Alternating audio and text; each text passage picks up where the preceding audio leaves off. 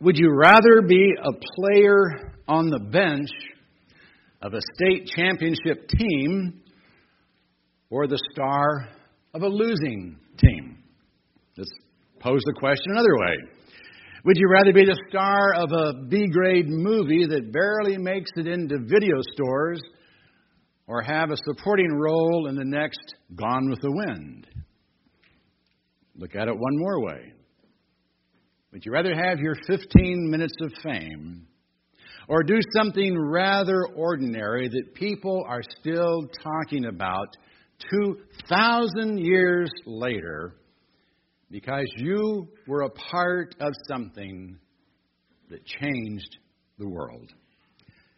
Well, this morning we're going to look at some rather ordinary people who are remembered primarily for their association with a most extraordinary man, the Apostle Paul, and what they accomplished together for the kingdom of God.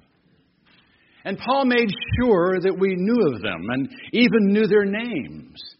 He listed 26 friends and co-workers in the closing chapter of Romans and mentions 10 by name in the final verses of Colossians. His willingness to put them in the spotlight tells us something about his character and the value he put on his co-workers. He realized he was part of a team, and every player was important. Surely that should inspire every one of us to take seriously our supporting role in the work of the church. We too are part of a winning team, and our coach will be praising us for all eternity if we just do the job he's assigned to us and equipped us to do. You know, when we come to a list of names in the Bible, there's a temptation to skip over it, thinking it to be of little value to us. But let's look carefully at Paul's supporting cast this morning and be encouraged as we see the value he placed on each member of the team. And we begin with a look at his messengers. Colossians chapter 4, starting with verse 7. And to all my affairs, Tychicus, our beloved brother and faithful servant and fellow bondservant in the Lord, will bring you information. For I have sent him to you for this very purpose, that you may know about our circumstances, and that he may encourage your hearts. And with him, Onesimus, our faithful and beloved brother, who is one of your number. They will inform you about the whole situation here. Now, Paul didn't try to put everything in his letters. He was a prisoner and could only say so much. But he sent the letter by the hand of Tychicus and Onesimus and trusted that they would fill everyone in on the details of his circumstances and personally encourage the recipients. So who were these men who delivered the letter? Well, Tychicus, first and foremost, was a trusted messenger and representative of Paul. We first meet him in Acts 20, where he is listed as one of the men who accompanied Paul on the last leg of his third missionary journey. Two of the men, Tychicus and Trophimus, were said to have been from Asia, probably Ephesus. They accompanied Paul to Macedonia and Greece, and then met again with him in Troas and traveled with him to Jerusalem to deliver the offerings from the Gentile churches to the elders of the church in Jerusalem. Well, apparently, Tychicus decided to stay with Paul and be of service to him after the mission to Jerusalem was completed. Paul mentions in 2 Timothy that he had sent Tychicus to Ephesus, and in Titus he says he was going to send him on a mission to Crete. We know he was the one who carried Paul's letters to the Ephesians and Colossians, and no doubt the personal note to Philemon as well. He's referred to as a beloved brother, a faithful servant, and a fellow bondservant in the Lord. What more do we need to know of him?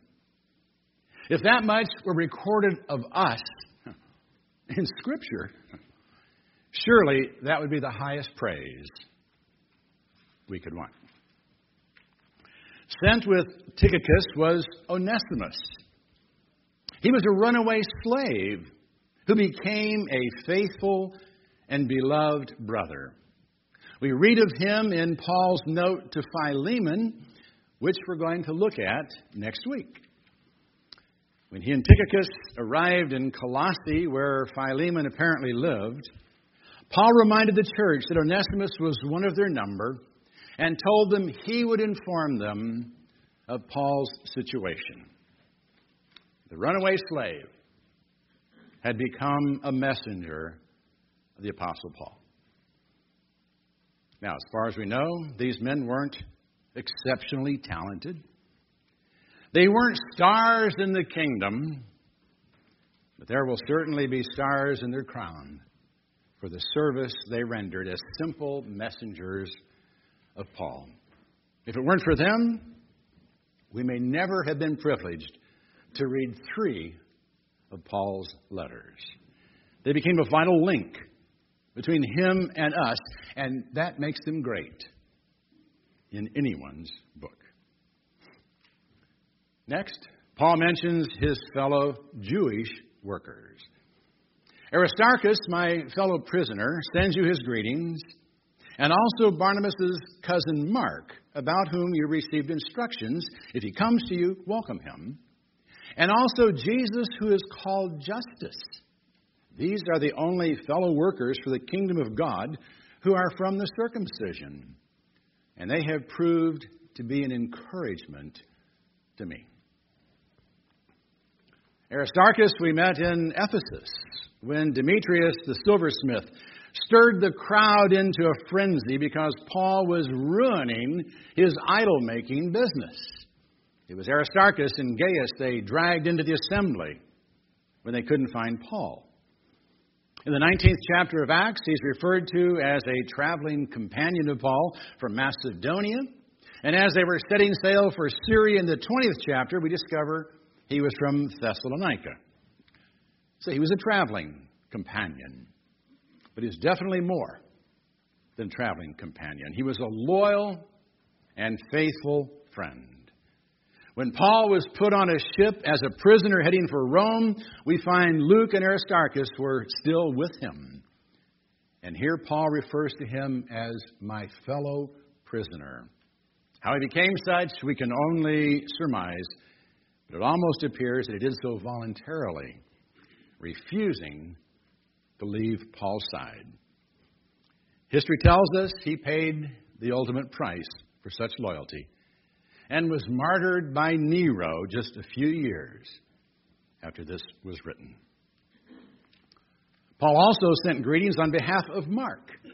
And in doing so, we learn that Mark was Barnabas' cousin, which helps explain Barnabas' attachment to him. You may recall that John Mark, had accompanied Paul and Barnabas on their first missionary journey, at least part of the way. For unexplained reasons, he left them and went home. When Paul was ready to leave on the second journey with Barnabas, Barnabas wanted Mark to once again accompany them, but Paul refused to let him go. A disagreement ensued, and 2 teams were formed as a result. Paul took Silas with him, and Barnabas took Mark. Mark was an unreliable quitter in Paul's eyes, at least for a time. By now, he had redeemed himself. And Paul told the Colossians to welcome him as previously instructed. Apparently, there had been some hesitancy to accept him if Paul wouldn't. So he made it clear that they were to welcome him. And he openly expressed his feelings about Mark in his last letter, 2 Timothy, when he wrote, "Pick up Mark and bring him with you, for he is useful to me for service." Mark was a worker who failed. but overcame his failure to become a faithful fellow worker. And it's not easy to overcome failure, even in church. There's a tendency to just give up and drift away. But Mark didn't, even after being shunned by the Apostle Paul. Barnabas, whose name means son of encouragement, no doubt played a part in helping Mark overcome his failure. But I think Paul's discipline may have helped as well, causing him to rethink the cost of discipleship. And tradition tells us it was Peter's relationship with Mark that gave rise to his writing of the Gospel of Mark. Hopefully there are those in the church today who will likewise encourage us, discipline us, and embrace us when we fail or when someone writes us off. And like Mark, we'll hang in there and discover what God can do with a failure. Next, we meet Jesus called Justus. Now, Jesus was a common name for Jewish men in Paul's day. It was the Greek form of Jeshua, which was the late form of Joshua, which means Jehovah.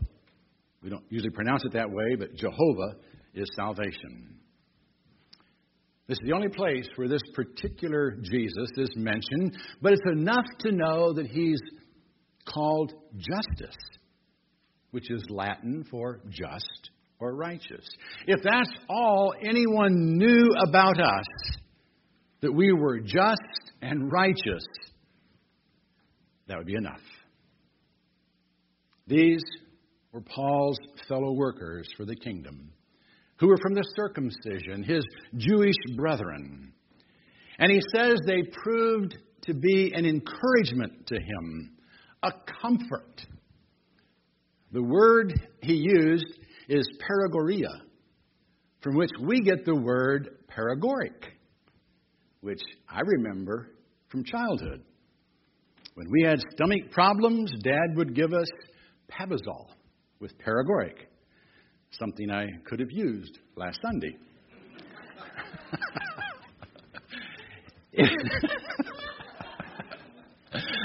It's no longer available because paregoric is a controlled substance made from powdered opium. But it was a comforting agent that brought relief. And apparently it was a real comfort to Paul to have Jewish fellow workers in the kingdom. It was a comfort, no doubt, to see at least some Jews who accepted Jesus as Messiah and would work side by side with the apostle to the Gentiles. And then, of course, he did have his Gentile fellow workers. Epaphras, who is one of your number, a bondslave of Jesus Christ, sends you his greetings, always laboring earnestly for you in his prayers, that you may stand perfect and fully assured in all the will of God. For I bear him witness that he has a deep concern for you and for those who are in Laodicea and Hierapolis. Luke, the beloved physician, sends you his greetings, and also Demas. We first read of Epaphras in chapter 1. He was from Colossae, one of their number, and had gone to Rome to tell Paul of the situation in the church there and to no doubt seek his advice. Epaphras was the one who had shared the gospel with the Colossians and was probably the evangelist who established churches in Laodicea and Hierapolis as well as in Colossae. Here we learn that he labored earnestly, agonizing in prayer over all three churches, praying that they would stand perfect, complete, and fully assured, confident as they lived within the will of God. He was a faithful fellow worker and prayer partner who not only led people to Christ, but who taught them and prayed for them and helped bring them to maturity in the faith. He was a man with a real pastor's heart who would do whatever he could to be able to present his flock complete in Christ. In Philemon, he's referred to as Paul's fellow prisoner in Christ Jesus. He may very well have been arrested when he got to Rome, giving up his personal freedom to secure the spiritual freedom of the people he cared about. Next, we find Luke sending his greetings. And it's here that we learn that Luke was a physician. And since he wasn't listed with Paul's fellow workers from the circumcision, apparently he was a Gentile. Luke, you may recall, joined Paul on his second journey. And now we can surmise he joined with him to serve as his personal physician, perhaps giving up a lucrative career to be of service to one he recognized as a true man of God. He was also a faithful historian, writing both the Gospel of Luke and the book of Acts. It's interesting that both he and Mark wrote books after working with Paul. But unlike the exposés written today by former employees and associates of famous people, they both wrote books to glorify Christ, not to make a name for themselves. Luke was a faithful friend to the end. And in 2 Timothy, Paul writes, "Only Luke is with me." What a friend and fellow worker he must have been. And then there was Demas.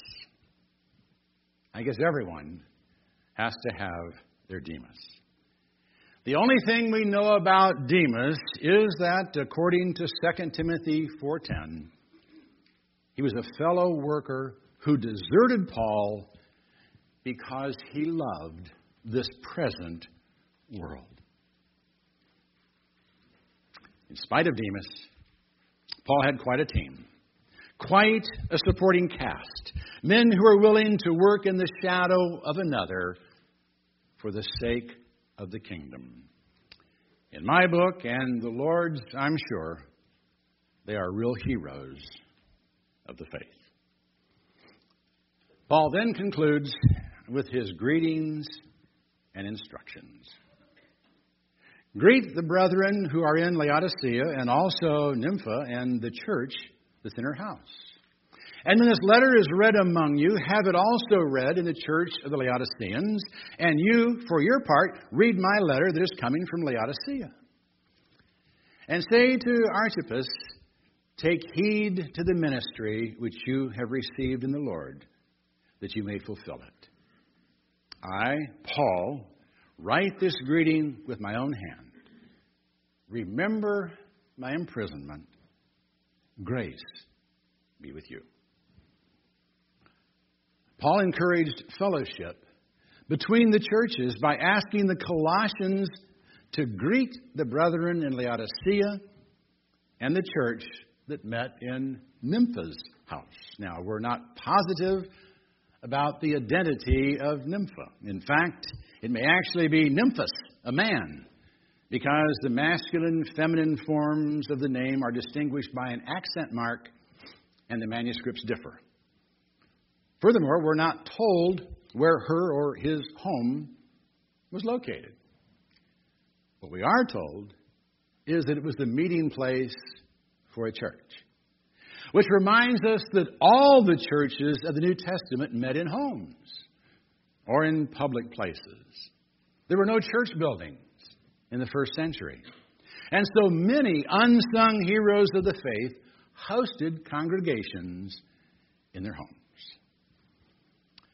Paul then instructed the church to which this letter was being sent to pass it along to the church in Laodicea and for the Colossians to get a copy of the letter sent to them. Now, we don't have a copy of a letter sent specifically to Laodicea, but it's possible that such letter was lost Or it could be that the letter referred to was our Ephesians, which appears to have been written as a circular letter to pass on to all the churches of Asia Minor. Either way, they were told to share what they had with each other. They were then told to tell Archippus, "Take heed to the ministry which you have received in the Lord, that you may fulfill it." Now, as we'll see next week, Archippus may have been the son of Philemon, and the church in Colossae may have actually met in Philemon's home. And Archippus may have taken over some of the ministerial duties when Epaphras went to Rome. Paul's instruction to tell Archippus to take heed of the ministry he had received almost sounds like a rebuke, like he wasn't meeting his responsibilities.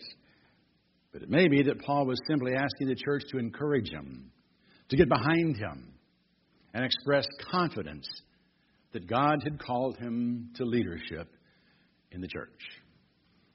If that's the case, it's a very positive thing.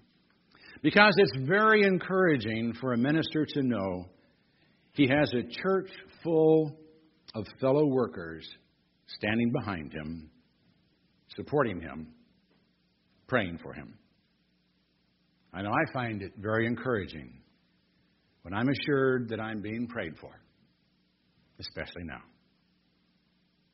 And knowing that if I can't make it to church on Sunday, there are others ready to fill in for me at the last moment is very reassuring. What we do here is not a solo performance. It's a team effort.